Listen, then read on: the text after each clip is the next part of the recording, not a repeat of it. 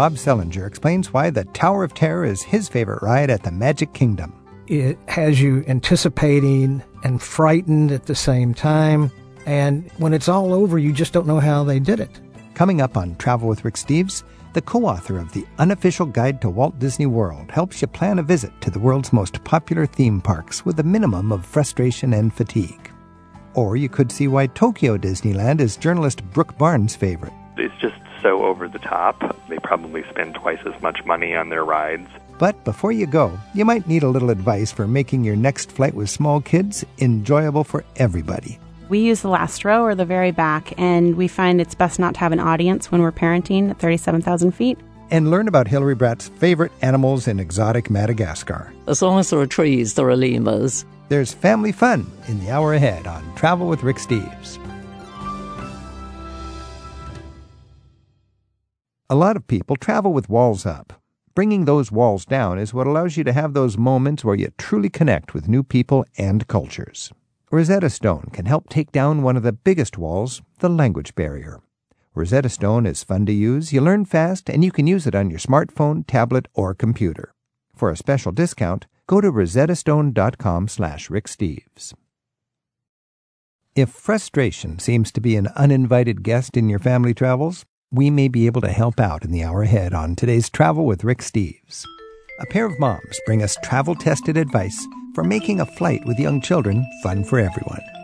Plus, travel publisher Hillary Bratt tells us why Madagascar is one of her favorite places in the world. It has something to do with the lemurs. Hi, I'm Rick Steves. You know, I've never really understood the huge popularity of the Disney theme parks, but they're among the top travel destinations in the world. So let's find out what's in the formula for the Magic Kingdom and what kind of planning you need to consider to make sure a trip to Disney World will be enjoyed by everyone in your group. In just a bit, we'll check in with New York Times reporter Brooks Barnes in Los Angeles. He covers the Walt Disney Company as part of his entertainment industry beat. Brooks wrote a fun article a while back comparing 13 Disney theme parks around the world, and he wrote that visiting all of them turned him from a skeptic into a self-confessed member of the Mickey Mouse Club. Let's start with Bob Selinger. Bob is half the team who writes The Unofficial Guide to Walt Disney World. It's consistently one of the top-selling guidebooks in America. He joins us from the studios of WBHM in Birmingham, Alabama. Bob, thanks for joining us. My pleasure. So, Bob, orient me. I mean, when I was a kid, it was just Disneyland in Anaheim, and now it's this vast empire. Take us around the world. What is the Disneyland theme park empire? The empire includes Disneyland in California, Walt Disney World in Orlando, Florida, and then there are parks in Japan, Marne-la-Vallée outside Paris, and also Shanghai coming online, and Hong Kong. Which park is the biggest draw? Well, in the United States, certainly it's Walt Disney World, and within Walt Disney World, it's the Magic Kingdom. Walt Disney World is 27,000 acres, and it's about the size of municipal Boston or Manhattan Island. It's a huge place, and within that expanse, there are 4 theme parks, 2 water theme parks, about 30 hotels, about 100 restaurants, a sports arena and facility, canals, 4-lane highways. It's a city unto itself. You've written this tome. This book is 800 pages, and it sorts it all out for you. I know how big the island of Manhattan is. In there, you've got all these different theme parks. Don't people just kind of get overwhelmed and almost don't know where to start and end up staying at the pool at the hotel? Absolutely, they do. It's an intimidating destination, and essentially what we endeavor to do is to make that destination manageable for them. How would I sort through Disney World if it's my first visit, I'm with my kids, and I've got, 4 nights and 3 days? Well, essentially, you're going to go to the major theme parks. And if you've got 3 days, you're only going to be able to do 3 of the 4. And if you've got kids, you're probably going to do Animal Kingdom, Disney, Hollywood Studios, and the Magic Kingdom. But the most essential thing, 2 things actually. One is to prepare. And secondly is when you get there to have a plan. We advocate that families start walking together, simulating sort of a theme park experience in malls, because once you get down there, you're going to be clocking maybe 8 or 9 to 12 miles a day walking in these parks. And if you're couch potato and just walk into this cold, you're going to be toast in about a day and a half. On the planning side, we're sort of accidental travel writers. We come from a operations management field, which is sort of like how many widgets you can pack into a particular box. And I was at Walt Disney World a number of years ago with my kids, spent a bucket of money, and only saw about 5 attractions. And I knew that using some of the tools and precepts of operations management that we could devise some sort of a plan that would route our readers counter to the flow of the crowd and allow them to do just about everything they wanted with a minimal wait in line. Now, that's a big deal in your book, Walt Disney World. You have what's called touring plans, and you claim these can save up to 4 hours of waiting in line in a single day. How can that be? Well, you have to think about what's going on when you evaluate how you can go through a theme park.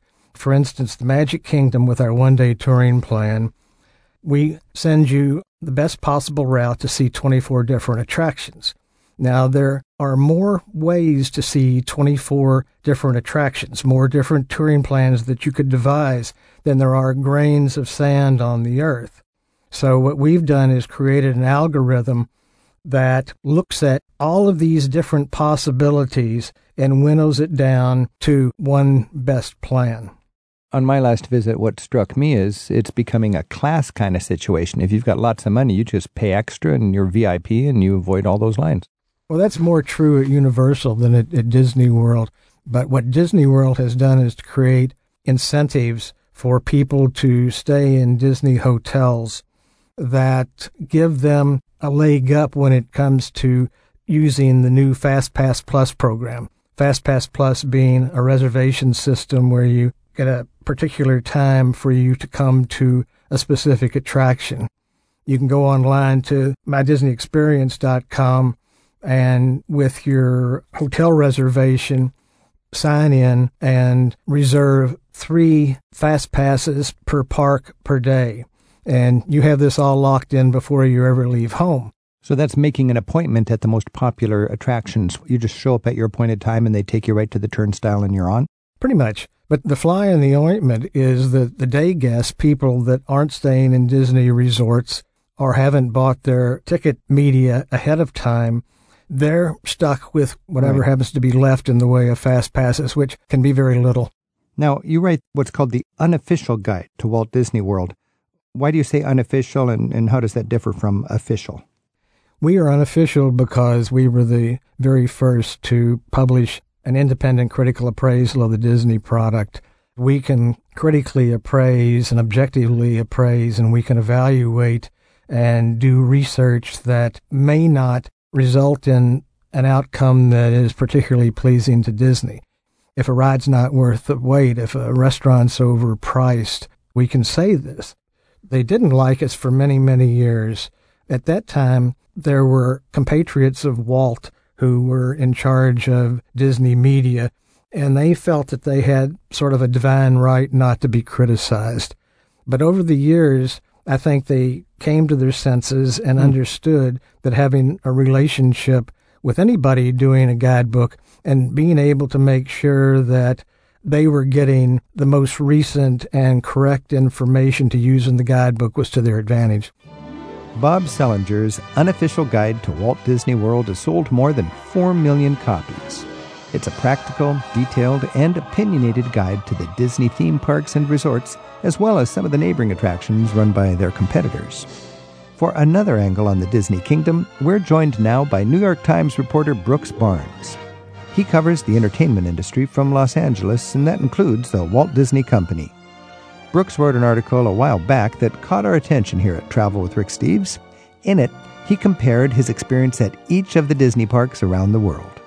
Brooks, thanks for joining us. Thanks for having me. Brooks, given all the time people spend waiting in lines and just exhausting themselves in these parks, what do you find about them that turned you apparently from a cynic into a fan of the Disney theme park experience? Not just the time, but the expense. I mean, for a family of 5 to go and get tickets and hotels and food, it's really a lot of money. You know, what Disney sells is nostalgia. it really kind of always hooks back into this idea that when I was a carefree kid without a worry in the world, I visited Disneyland and had this feeling, and now I can bring my family and grandparents can come.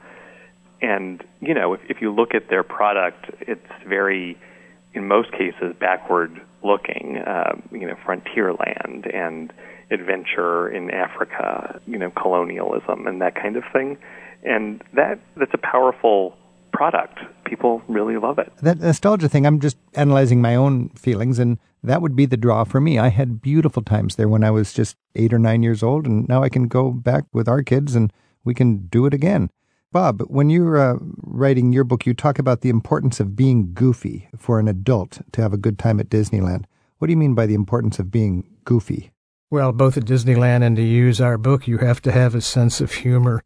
Disney takes themselves incredibly seriously, and sometimes they get mired down in the detail, worrying about whether the Little Mermaid's cleavage is too large or whether Goofy looks effeminate in a cape. It is fun to know a little bit about what their concerns are, because they set these high ideals, which can almost be comical. I mean, my understanding is at the Pirates of the Caribbean, there originally was these pirates chasing these girls lustfully, and somebody said, that's not very nice, and so they put food in. The girls are now holding food, and it looks like the men are after the food instead of the girls. Yeah, they definitely did that, but to their credit, they didn't remove the scene completely. They kind of they tried to adjust it. Well, knowing Disney, they are, to say a divine right not to be criticized is putting it lightly. And it's maddening as it is, as a reporter trying to peer in and look objectively and get help from their executives, is also understandable. It's an army. They've got tens of thousands of workers, millions of people coming in and out of there, and to make it all run seamlessly, they have super strict policies. But going to Pirates of the Caribbean, they've tried to update things to be more current, and they don't want to have things feel like they're trapped in amber or visiting a museum, especially as kids become more interactive and focused on video games and not just sitting passively and watching a show.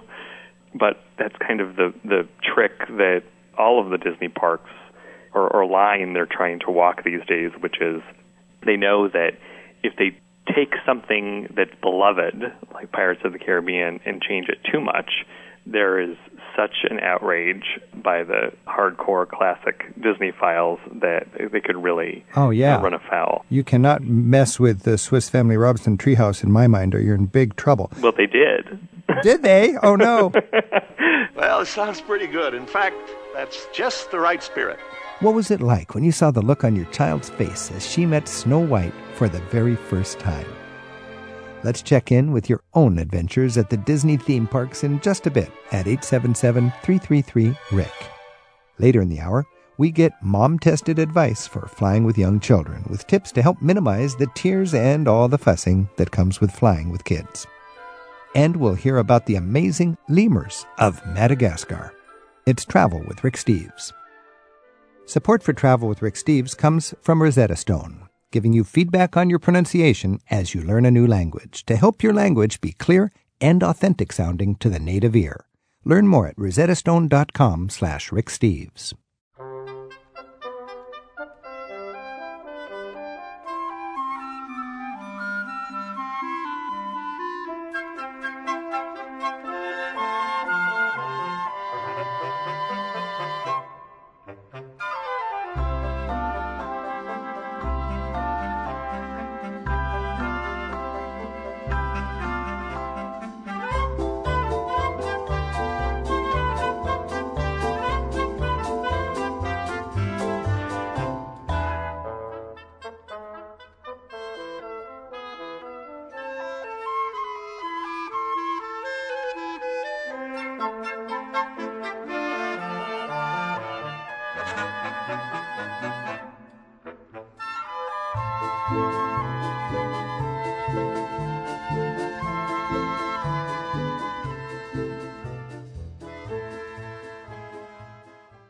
We're looking at Disney World today on Travel with Rick Steves and how to plan a visit that keeps you and the kids happy without breaking the bank. The co-author of The Unofficial Guide to Walt Disney World, Bob Selinger, is with us. And on the phone, New York Times entertainment industry reporter Brooks Barnes joins us from his base in Los Angeles. Bob Selinger, when you're thinking about Disney, what was curious to me is how much energy is put into shopping. You pay a lot of money to get in, and then half the park seems to be shops that are quite aggressively selling stuff rather than taking on amusement rides. And there's the issue then of what sells. Their formula is princesses, girls waiting demurely for their prince, Snow White, Cinderella, and so on.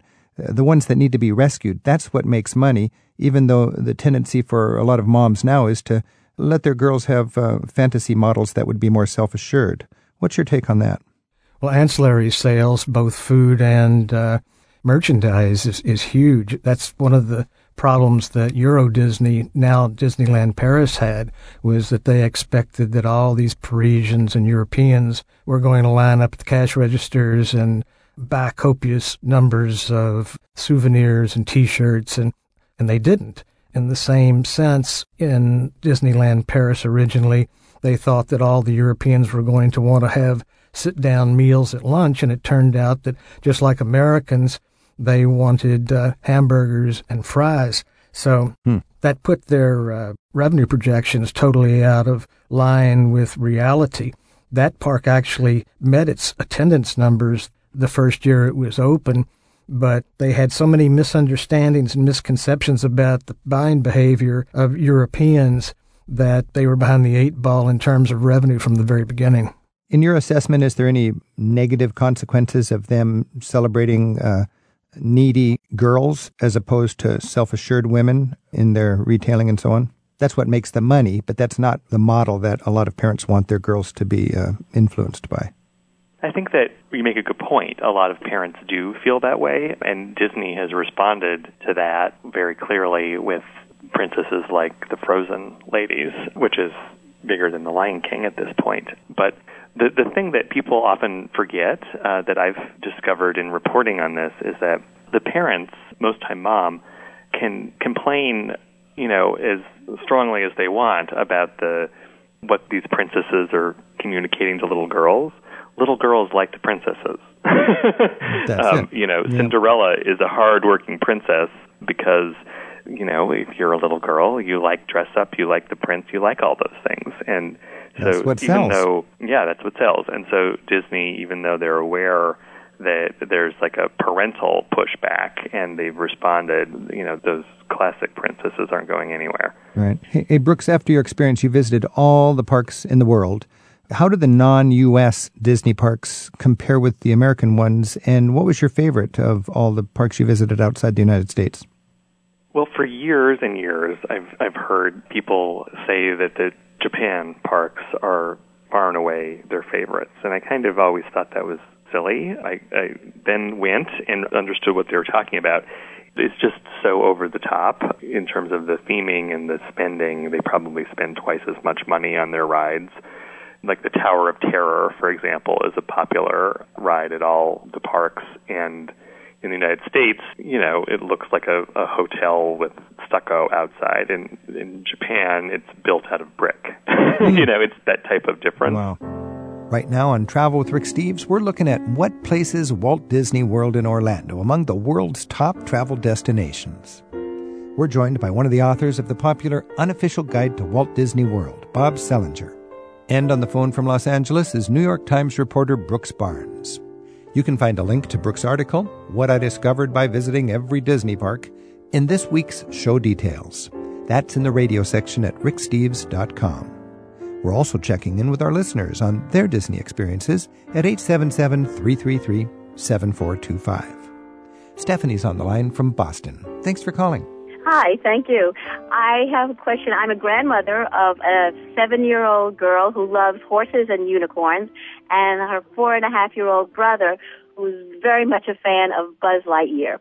And they've never been to Disney World, and we're thinking of going there with them. And I was wondering if you could give us some suggestions, the minimum amount of time, days, to spend there, and how to pace ourselves so that we don't run ourselves ragged. When you go to Disney World with children, you sort of have to have the mentality that less is more. If you go thinking that the end game is seeing every single thing, you're just going to run yourself into the ground. So you have to build rest and off days into your touring itinerary while you're there. And you have to take those kids and get them walking to the point where they could walk 5 or 6 or 7 miles, or at least ride in a stroller for the same distance with you pushing it before they fall apart. But the main thing is don't worry about not seeing things. It'll all be there next year. What you need to attend to is what will make you happy, what will make your day the best at any particular moment. If it's leaving the park and going back to the hotel for a nap, that's what you should do. This sounds like how to make the happiest place on earth actually the happiest place on earth. Right. Thank you. Thank you. That's a great idea. Thanks for your call, Stephanie. Thank you. Esther's calling in from Fort Worth in Texas. Esther, thanks for your call. Thank you, Rick, and this sounds like so much fun. I still have that visual about Goofy and his cape and their concerns. Yes. As a baby boomer who grew up with the Mickey Mouse Club, the original Mickey Mouse Club, it's almost sacrilegious, but I've never been to a Disney World, Disneyland location. I have a daughter also who's in her late 20s, and we've talked about going to one of the locations, and I would like your recommendations for just adults going for the sheer joy of it. What kind of budget parameters? Is there a particular time of the year where we would have less of the crowds? And can you do it in a weekend? Which location? What kind of guidelines would you give us? Yeah, different sort of skill set for traveling, enjoying Disneyland without the kids. Brooks and Bob, any thoughts on that? One thought I had was at Epcot, they've sort of positioned it as more of an adult draw. They have a flower and garden festival once a year that's really pretty spectacular, and they also have food and wine festival. That's also a big month or 2 month long extravaganza, and so a lot of adults I know like going for that, but then also as part of that they can do strategic visits into the more fantasy-oriented parks. Bob Selinger, as an adult, what's your favorite ride in all of your Disney experience? Oh, easily the Tower of Terror. I think it's the most spectacular thing that Disney's ever created. Why? Tell me, describe it. I don't know what it is. It's just an extraordinary attraction with great depth, a wonderful story, a tie-in with Rod Serling's Twilight Zone, a ride mechanism that has you anticipating and frightened at the same time. And when it's all over, you just don't know how they did it. You go up in an elevator, and the elevator actually comes out of the shaft and wanders around on one of the floors, goes back in the shaft, goes up to the top of the thing, and then they simulate the cable breaking and you plummeting back to Earth. And you get off with two things on your mind. One is you're happy you survived it, but secondly, you're wondering, how in the world did they do that? Wow, anticipation and terror. Whoa, that's what adults need. Esther, does that give you some tips? Yes, and can you do it in a weekend, and what kind of budget parameters would we be looking at? That'd be for Bob. You could do Disneyland and Disney's California Adventures, which is across a plaza in a weekend, because there's only 2 parks. If you're going to Walt Disney World, I'd say the minimum that you'd want is 5 or 6 days. As once again, you're going to have the same problem as families with children. You just can't go full bore every day. You have to plan some rest days and some easy days. You get to the point where you're not enjoying what you're seeing anymore because you're just totally fatigued. And don't measure the success of the day in how many rides you went on. Exactly. Esther, thanks for your call. Thank you so much, and appreciate all the good tips. Bye-bye. Bye now. This is Travel with Rick Steves. We're joined by Bob Selinger, and he's the co-author of The Unofficial Guide to Walt Disney World.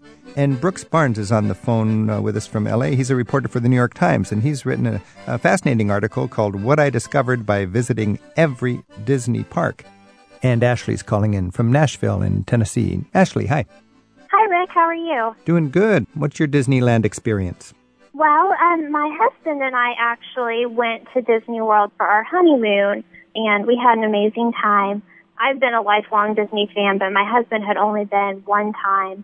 We just had a great trip. I think some of the things that made it fun for us were not putting too much pressure on ourselves to get a lot done. It was our honeymoon and we wanted to relax.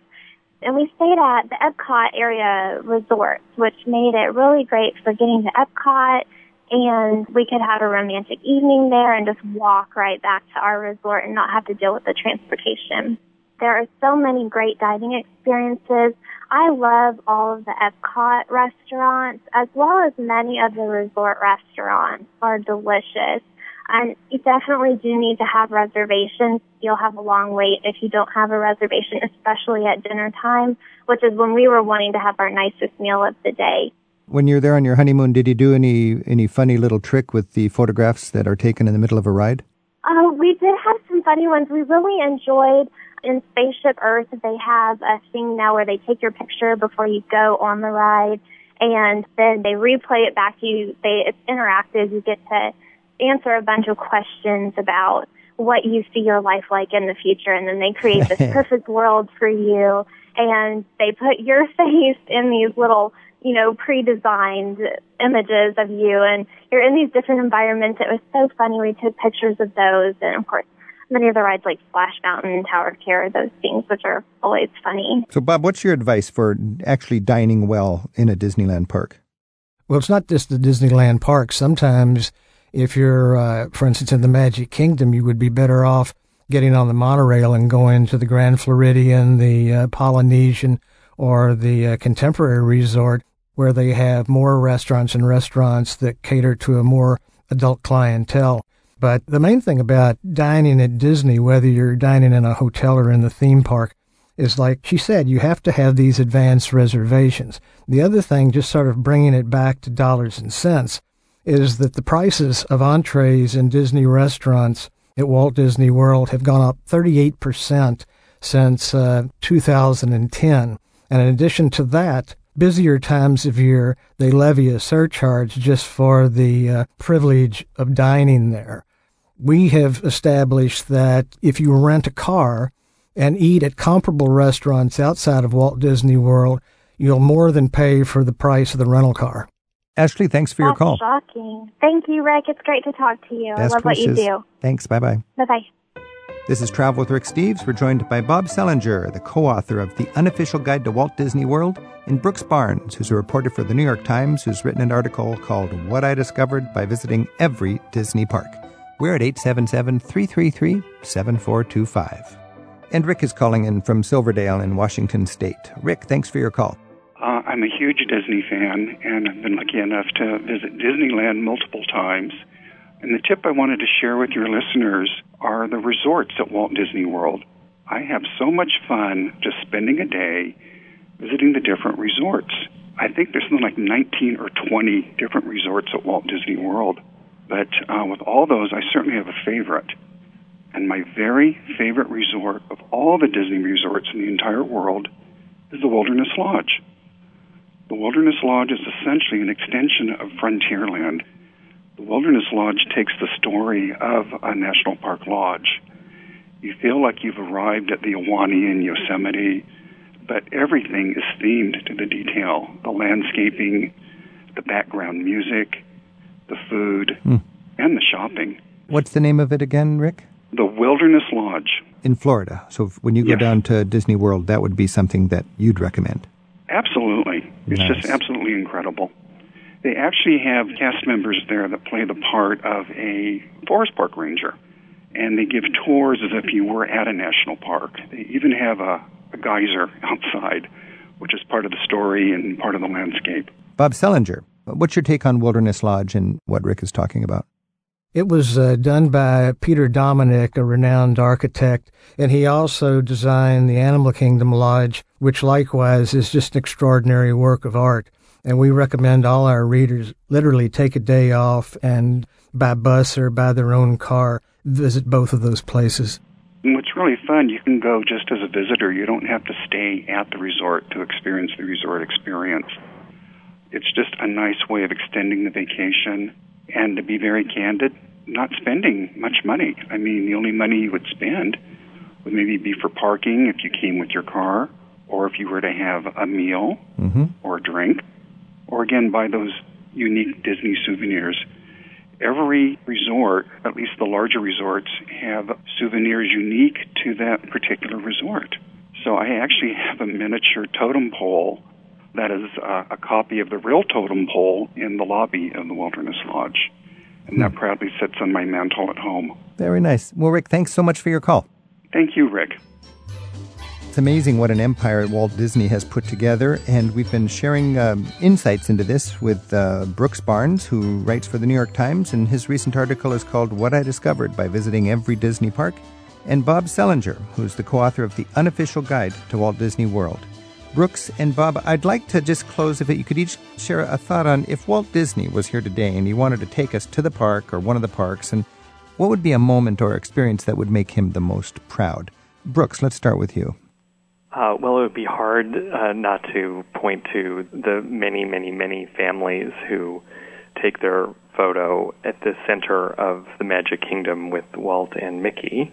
People are still doing that. That would probably make him pretty proud. But I think just the little moments, if you're at one of the parks and you pay attention to, that 7-year-old eyes as he walks into Star Tours, or the little old lady getting on Mark Twain's steamboat, you can see something that you don't get every day, and I think that's the bottom line, what tickles people so much about this place. Bob Selinger. I think Walt would be very gratified to see that his version of an amusement park has become the gold standard for the entire world. When he developed Disneyland, he was not only developing a wonderful place, but he also had some things that he was trying to resolve that were problematic in other amusement parks. For him to see the landscaping, the cleanliness of the parks, the utopian atmosphere, the joy of the kids, and how his successors have been able to translate his dream for what an amusement park should be to all these parks around the world would just be as gratifying as possible. And I think all in all, his successors have done a pretty good job on taking the vision of Walt Disney and carrying it into the next generations. They have. Bob Selinger, co-author of The Unofficial Guide to Walt Disney World, and Brooks Barnes from the New York Times, thanks so much for sharing your insights into the Disneyland theme park empire. My pleasure. Thank you. Want to know a secret? Promise not to tell. We are standing by a wishing well. Make a wish into the well. That's all you have to do. And if you hear it echoing, your wish will soon come true. I'm wishing for the one I love to find me today. Yes, Mother knows best, and we have two moms joining us next to share their kid-tested advice for flying with young children.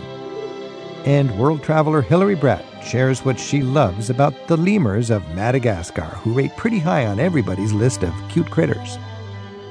Happy vacation. It's Travel with Rick Steves.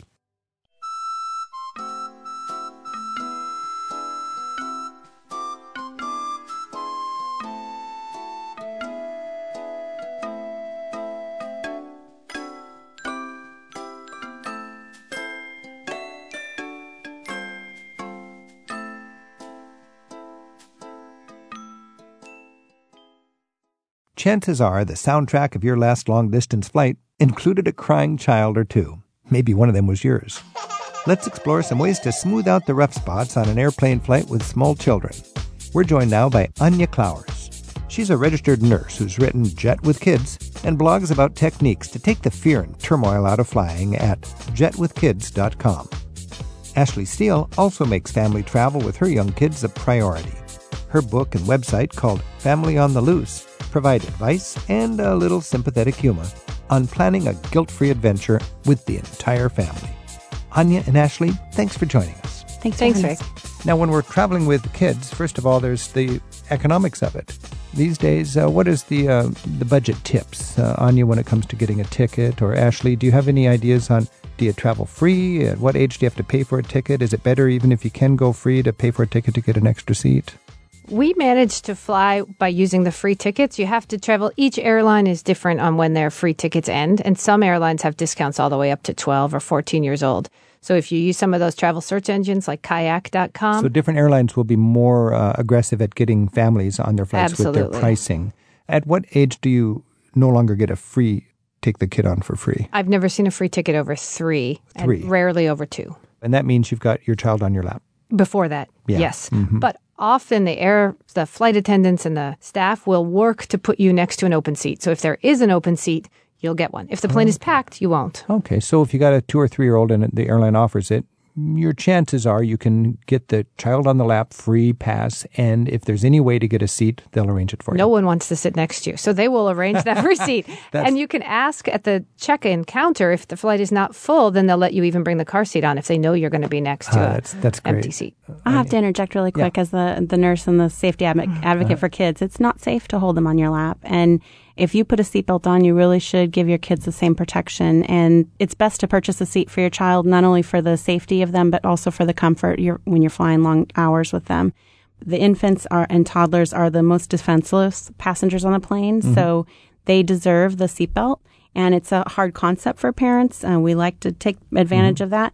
But really, you're going down the runway at 200 miles an hour, and turbulence has injured and killed infants. So I'm, as a safety advocate, very passionate about that. Okay, so that's interesting. The airline will allow you to compromise the safety in that regard. The airline will allow it, but if you check the small fine print, the FAA, the National Safety Transportation Board, and the airlines themselves say you need to buckle up. Okay, so it's not an issue for kids over 2 or 3, but if you have an infant, you do have that issue, and if you're going to pay for a seat, you can put your car seat on that, and this child can be safely buckled in. Yes, and what I recommend instead of taking the car seat, especially when going to Europe, if you have a child between 22 and 44 pounds, there's a FAA-approved harness. That is 1 pound and it goes in your bag. Very nice. That's good to know. What about choosing seats? If you're going to pay for a seat for your child, or any advice, what do you find works best? We use the last row or the very back, and we find it's best not to have an audience when we're parenting at 37,000 feet. So also you will find more families back there, and so it's mutual respect for everyone on the plane. Kids in the back. All right, that makes sense. Are there services that a lot of flying parents don't understand are available, and if they just asked for them, they would get them when it comes to flying? Almost all airlines we've ever flown will allow you to bring your stroller right up to the door of the plane and then carry your child on, and they'll fold it up. Well, you have to fold it up for them, and then they'll check it on, and it'll meet you at the door of the plane when you land. So that's a good advice. That's great.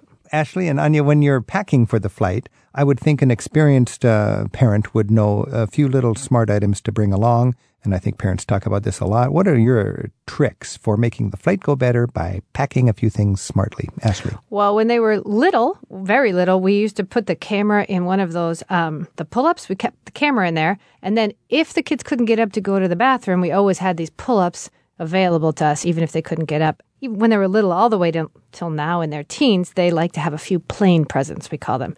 So a few little tiny things wrapped, and they can open them. Now it's a pack of gum, but back then it was maybe That's so cute to think you have little 3 or 4-year-olds. Here's your plane present. Here's your plane surprise. And then 10 years later, they're 14 years old. I want my plane surprise. She looked very sad when I said she'd outgrown them. And I figure here's some great way to maintain childhood. That's a nice idea. Yep. Hey, Anya, what about smart things to pack along as a parent? Yeah, as a nurse consultant, I always advise that your carry-on is your lifeline when you're up over the Atlantic Ocean. You have to pack everything you need for that flight. I think monitoring kids' happiness is being one step ahead of them. If they're hungry, thirsty, have to use the toilet, getting bored, but it's having what you need when you need it and not relying on the airlines or the airport for anything you need. There's some real wisdom there to be one step ahead of your child's needs. If they're going to be hungry, if they're going to be tired, if they're going to be bored, you're equipped and you're ahead of the curve. And my son refused to eat the airline food, the kids' meal. He would look at it and be a little bit disgusted because the sauces had mixed together and stuff. So I always say don't ever rely on the airlines for their food, because when your kids are hungry, it's already too late. You want to feed them before they get really hungry. Ashley, any further advice on that? Oh, that's great advice. We've been on flights where they've run out of food. So I can survive a few hours sometimes. And adults can don't. wait, but kids, when they want some food, and then they're hungry, you said, wait, you're going to get it, and then it comes and they don't like it. That's a drag. So come equipped that way. This is Travel with Rick Steves. We're talking flying with kids. We're joined by Anya Clowers. Her website's jetwithkids.com. and Ashley Steele. Her website's familyontheloose.com. So you're going to spend a lot of time at the airport waiting. You're going to spend a lot of time on the plane flying. What is your best way to involve the kids in something? Do you bring movies on little screens or what? Now that there's digital entertainment really everywhere, but I think the most important part is when you're at the airport waiting to get on the flight to have some active games. They can run around in the waiting area. They can do jumping jacks or yoga. There's depending. Great idea, because they're going to be strapped into a seat for several hours after that. You can have a lot of fun. All right.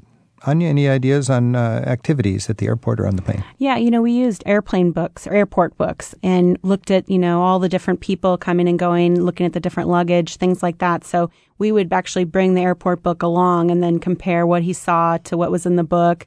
And what's an airport book? Books about airports. Books about airports. Yeah, books that were written, really great books out there about airports and airplanes and just the different things you see. And they're usually really colorful and detailed and have people from different cultures and, just showing how different. It's very interesting. The airport life. Yeah. Airport life is very interesting if you sit and watch people. And I think the most important thing, I focus on toddlers and preschoolers, is to involve them in the process so they can hand the ticket to the ticket agent and that they're part of it instead of being dragged along. Involve the kid in the process. Great advice. Let's just close with one thing that's been really fun, actually, when you've been flying with your kids.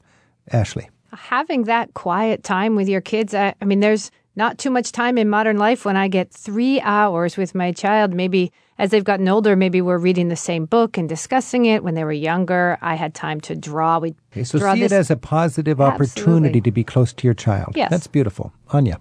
Yeah, it's a time when you don't have all the other distractions. And I think the key to happiness on planes is being really involved with your kids and interacting with them. And my son has gotten involved. We always introduce him to the flight crew.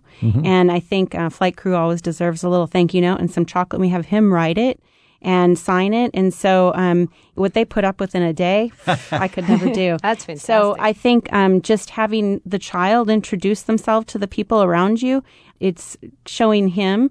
One more thing I wanted to say about people struggle with if their seat's being kicked. What I noticed with my son is I took a picture once. He's never allowed to put his feet up on the seat, but there was nobody in front of him. He had his feet up on the seat. And I took a picture because I wanted to show he was so involved in what he was doing. He was watching a video. He didn't realize that he put his feet up to rest them there. And he couldn't even see that there was anyone in the seat in front of him. And I think people are instantly offended, but they don't realize a lot of times the kids, it's not personal. They can't even tell you're there. Right. It's a lot of times just where to rest their feet. Yeah. But that's why it's really important for parents to be involved in watching their kids and 2 steps ahead of them. And very nice. Anya Clowers and Ashley Steele, you guys are full of wisdom from first-hand experience. Thank you for paying attention, taking notes, and sharing that with travelers in your respective websites. Thank you. Thank you.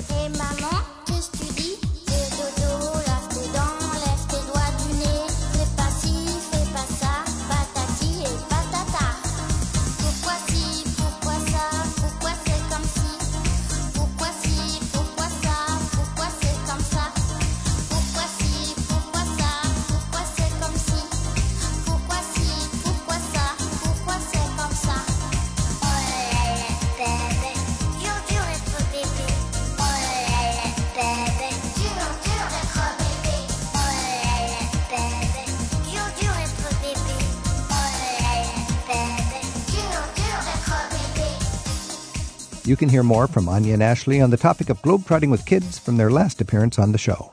Look in the Travel with Rick Steves archives at ricksteves.com for program number 386 from November 2014. Most of the amazing wildlife you'll encounter on the island of Madagascar can't be found anywhere else on Earth. The island has long been a favorite destination for Hilary Bratt of the Bratt Guidebook series. Hilary co-authors the Bratt Guides to Madagascar and Madagascar Wildlife. She calls the unusual ecosystem of Madagascar a kind of evolutionary tangent. Hilary, just what do you mean by that? There's a very poetic way of describing it. Someone described it as Noah's Ark set adrift in the Indian Ocean. The reason, and there's a perfectly concrete reason why everything's so different, and that's that Madagascar split off from Africa, or started splitting off from Africa 200 million years ago. And so if you think that mammals didn't evolve till about 60 million years ago, By the time that they were evolving, Madagascar was already drifting away. There was already quite a big gap, the Mozambique Channel, between Africa and Madagascar.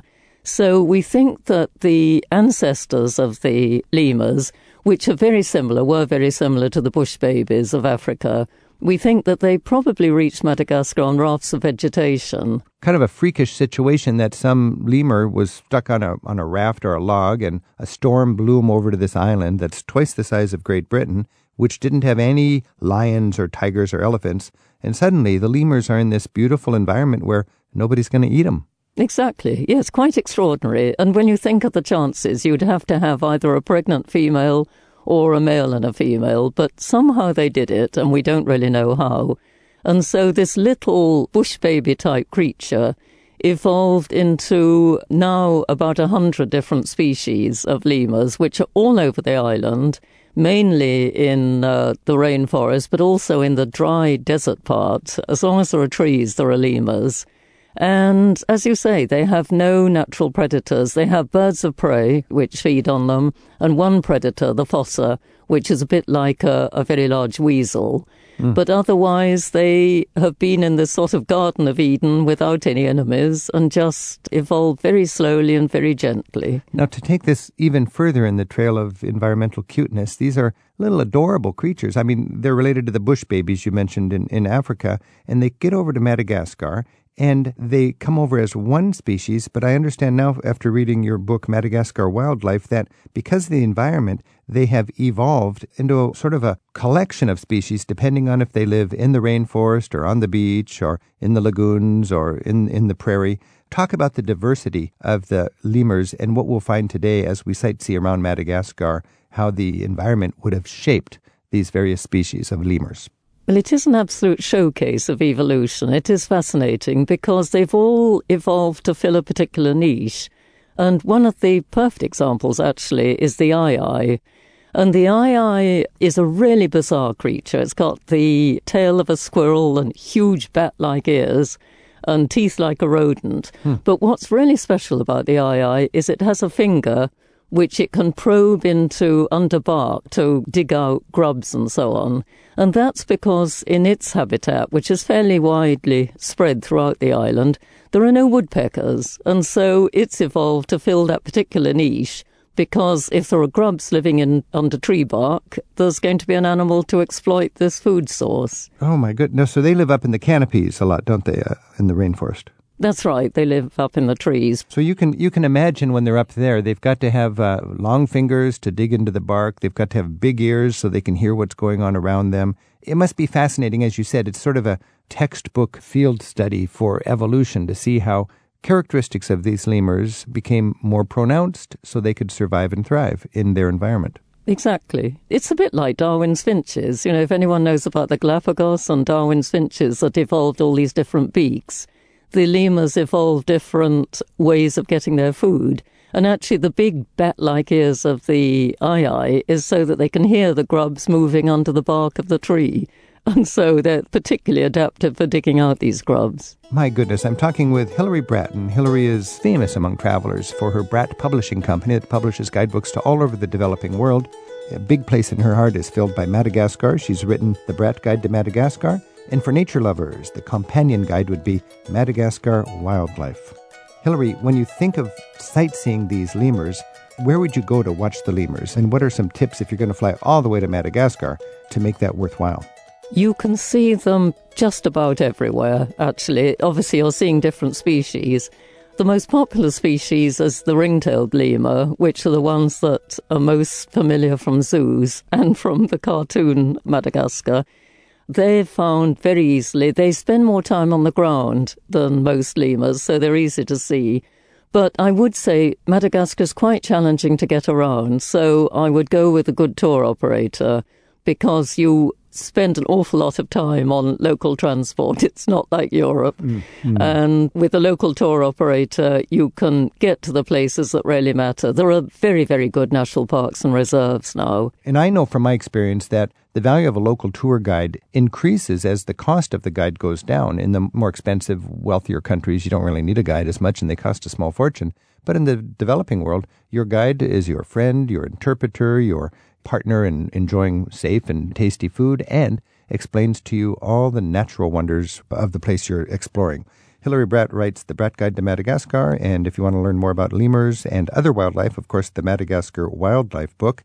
And if you do get a chance to run out of lemurs to see, of course, there's lots more on Madagascar. You've got chameleons, you've got frogs, geckos, a wonderland of birds.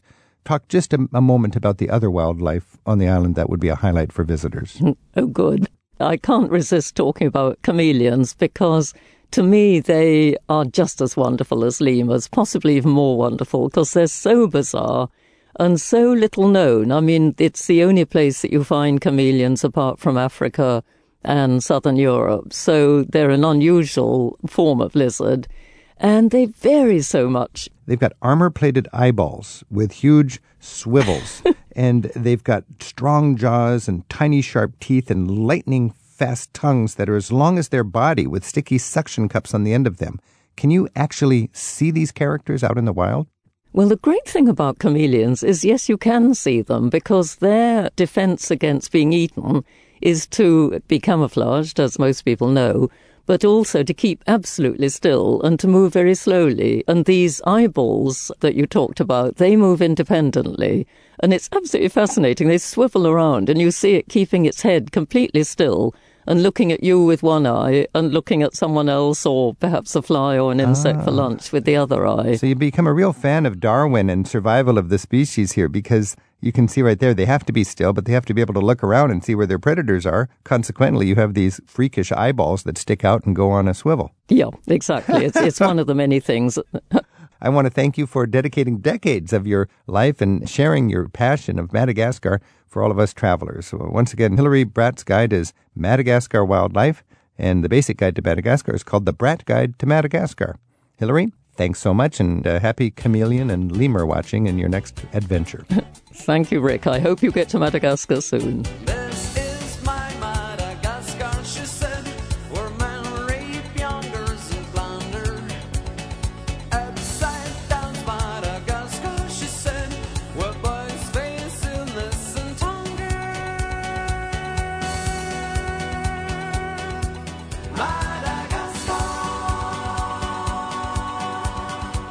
Travel with Rick Steves is produced at Rick Steves Europe Through the Back Door in Edmonds, Washington by Tim Tatton with Sarah McCormick and Isaac Kaplan-Woolner.